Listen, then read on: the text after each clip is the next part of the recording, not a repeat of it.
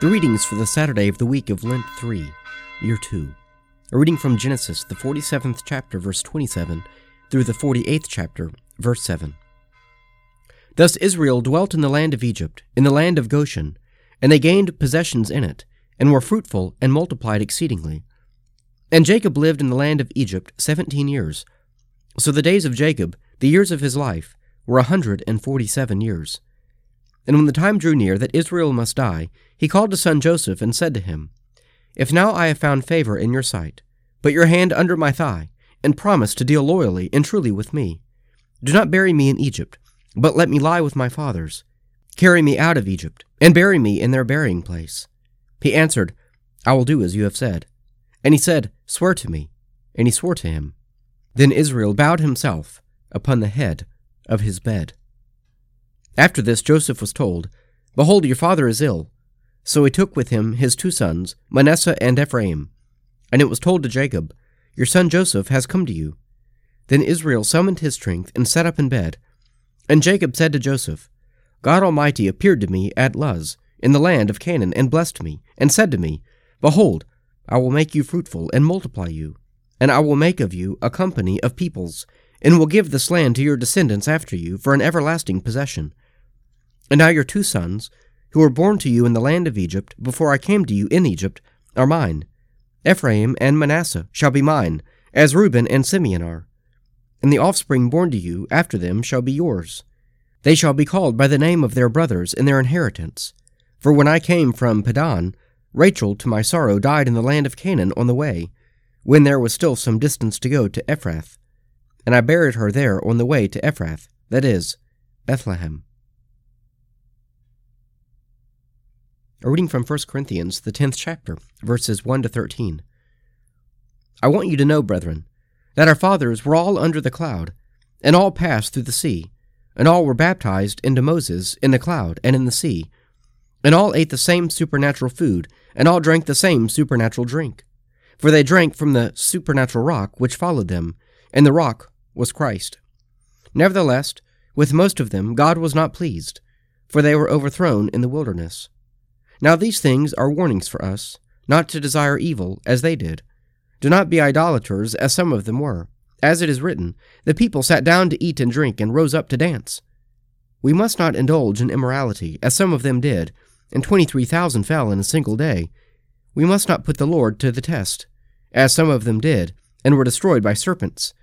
Nor grumble, as some of them did, and were destroyed by the destroyer. Now these things happened to them as a warning, but they were written down for our instruction, upon whom the end of the ages has come. Therefore, let anyone who thinks that he stands take heed lest he fall. No temptation has overtaken you that is not common to man. God is faithful, and he will not let you be tempted beyond your strength, but with the temptation will also provide the way of escape, that you may be able to endure it. A reading from the Gospel of St. Mark, the 7th chapter, verses 1 to 23. Now when the Pharisees gathered together to him, with some of the scribes, who had come from Jerusalem, they saw that some of his disciples ate with hands defiled, that is, unwashed. For the Pharisees and all the Jews do not eat unless they wash their hands, observing the tradition of the elders. And when they come from the marketplace, they do not eat unless they purify themselves. And there are many other traditions which they observe, the washing of cups and pots, and vessels of bronze.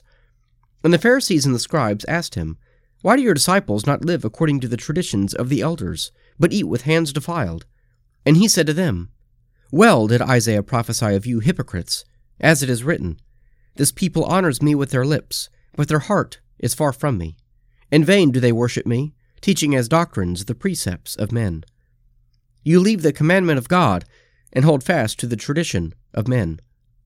And he said to them, You have a fine way of rejecting the commandment of God, in order to keep your tradition. For Moses said, Honor your father and your mother, and he who speaks evil of father or mother, let him surely die. But you say, If a man tells his father or his mother, What you would have gained from me is korban, that is, given to God, then you no longer permit him to do anything for his father or mother, thus making void the word of God through your tradition, which you hand on. And many such things you do. And he called the people to him again, and said to them, Hear me, all of you, and understand. There is nothing outside a man, which by going into him can defile him. But the things which come out of a man are what defile him. And when he had entered the house, and left the people, his disciples asked him about the parable. And he said to them, Then are you also without understanding? Did you not see that whatever goes into a man from outside cannot defile him, since it enters, not his heart, but his stomach, and so passes on? Thus he declared all foods clean. And he said, What comes out of a man is what defiles a man.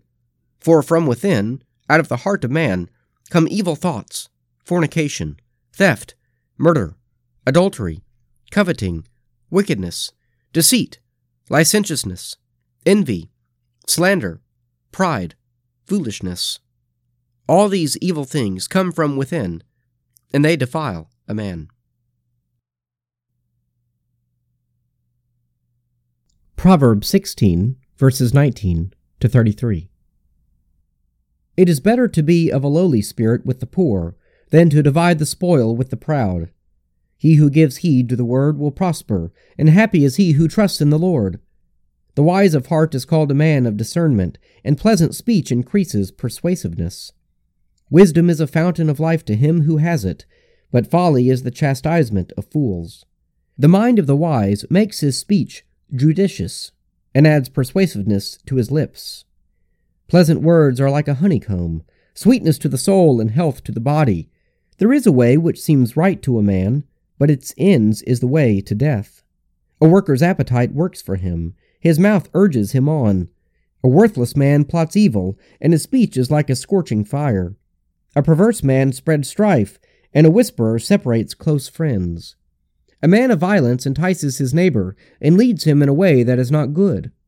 He who winks his eyes plans perverse things. He who compresses his lips brings evil to pass. A hoary head is a crown of glory, and is grained in a righteous life. He who is slow to anger is better than the mighty, and he who rules his spirit than he who takes a city. The lot is cast into the lap, but the decision is wholly from the Lord. Let us pray. Our Father, who art in heaven, hallowed be thy name. Thy kingdom come, thy will be done on earth as it is in heaven. Give us this day our daily bread, and forgive us our trespasses, as we forgive those who trespass against us. Lead us not into temptation, but deliver us from evil. For thine is the kingdom, and the power, and the glory, forever and ever. Amen.